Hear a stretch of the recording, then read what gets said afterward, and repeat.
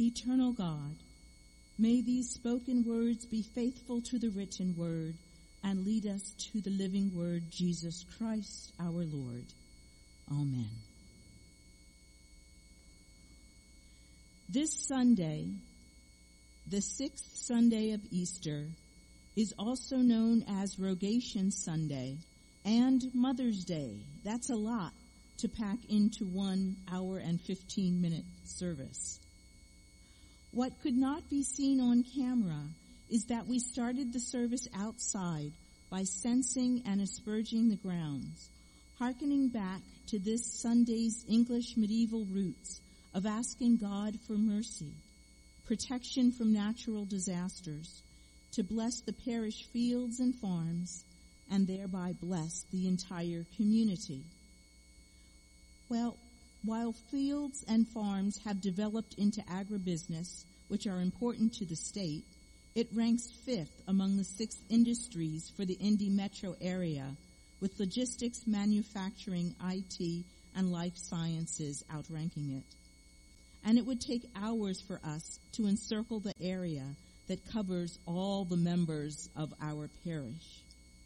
Still, the ritual and symbolism are important. Visually, orally, through aroma, smoke, and water, we are asking God to bless our community and protect the lives of all who are within it. We are reminded that God is with us and hears us whenever we call. That confidence is rooted in the many words of Jesus Christ, including this morning's texts, who in the final weeks of his earthly life reminded his disciples that their relationships were not built on power dynamics, but on love. That he is not only their advocate, but that once he went away, another advocate would be there in his place. The work begun within them would not end with the crucifixion or even the resurrection, but it would continue to grow from the inside out, and that the Spirit of truth, the new advocate, would be with them. This one, the advocate, the Spirit of truth, would enable them to follow the commands of Jesus that he had stated to them in the previous chapter when he said, I give you a new commandment, that you love one another. Just as I have loved you, you also should love one another. By this point, the disciples had been together quite a while, and they knew that love would not be easy. Personalities would have flared. Opinions would have been shared. Ways of being that were unfamiliar with each other would have occurred. And yet Jesus says, I give you a new commandment, that you love one another, not in the way you have known before, but in the way I have demonstrated. That is the way Jesus commands us to love each other. The love that Jesus speaks of is the kind of love that allows the immortal God to take on human flesh, to live in a world that he did not know, and that did not know him in that quite way, that he might reveal the God they did not know. It's not a saccharine, sweet, romantic love full of butterflies and stomach twitters and comfort. But instead, Jesus calls us to love with a powerful, strident love that risks everything to express the love of God for the world. Everywhere we go, there are people in need of encouragement, of hope, and of care.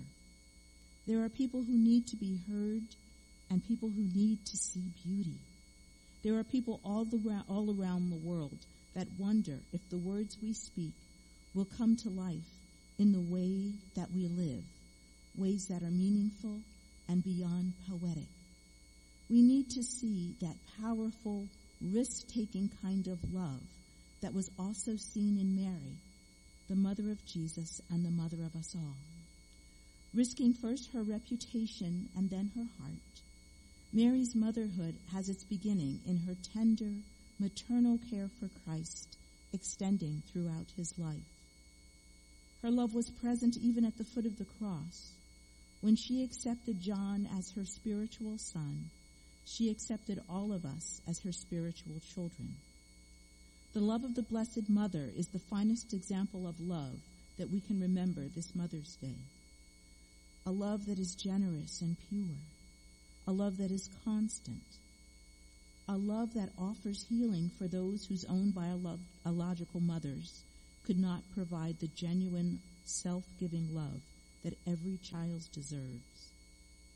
And she calls us without fail to enter into relationship with her Son.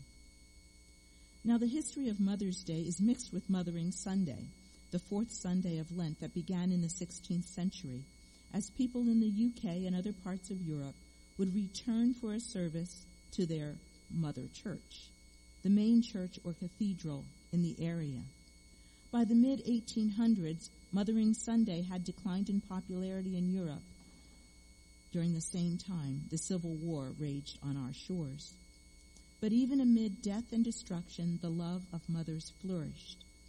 As the Civil War drew to a close, by 1868, Anne Reeves Jarvis of West Virginia organized Mother's Friendship Day, where mothers gathered with former Union and Confederate soldiers to promote reconciliation, and it grew to teach younger mothers how to care for their children.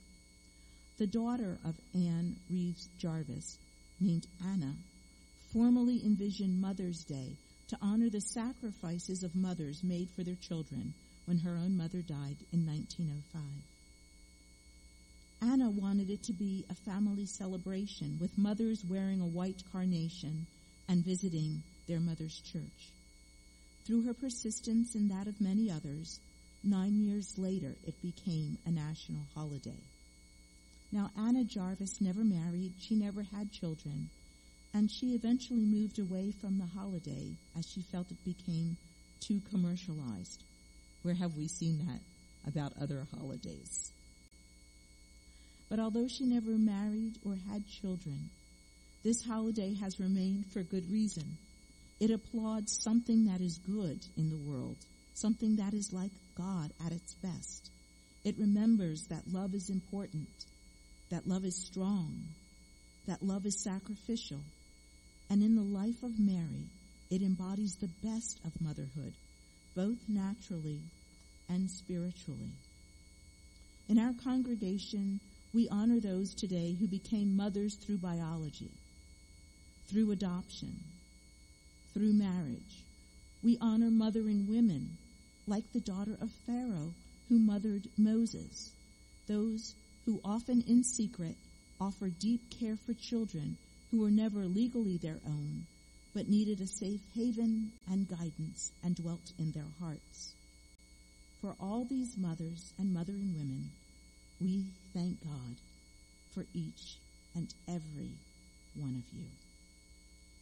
We thank you that you follow the Spirit of Christ, offering sacrificial love to others, advocating as the Holy Spirit for us, you advocate for others. And just as the first American mothers were honored with a white carnation, this morning we have a white carnation for each one of you. Amen.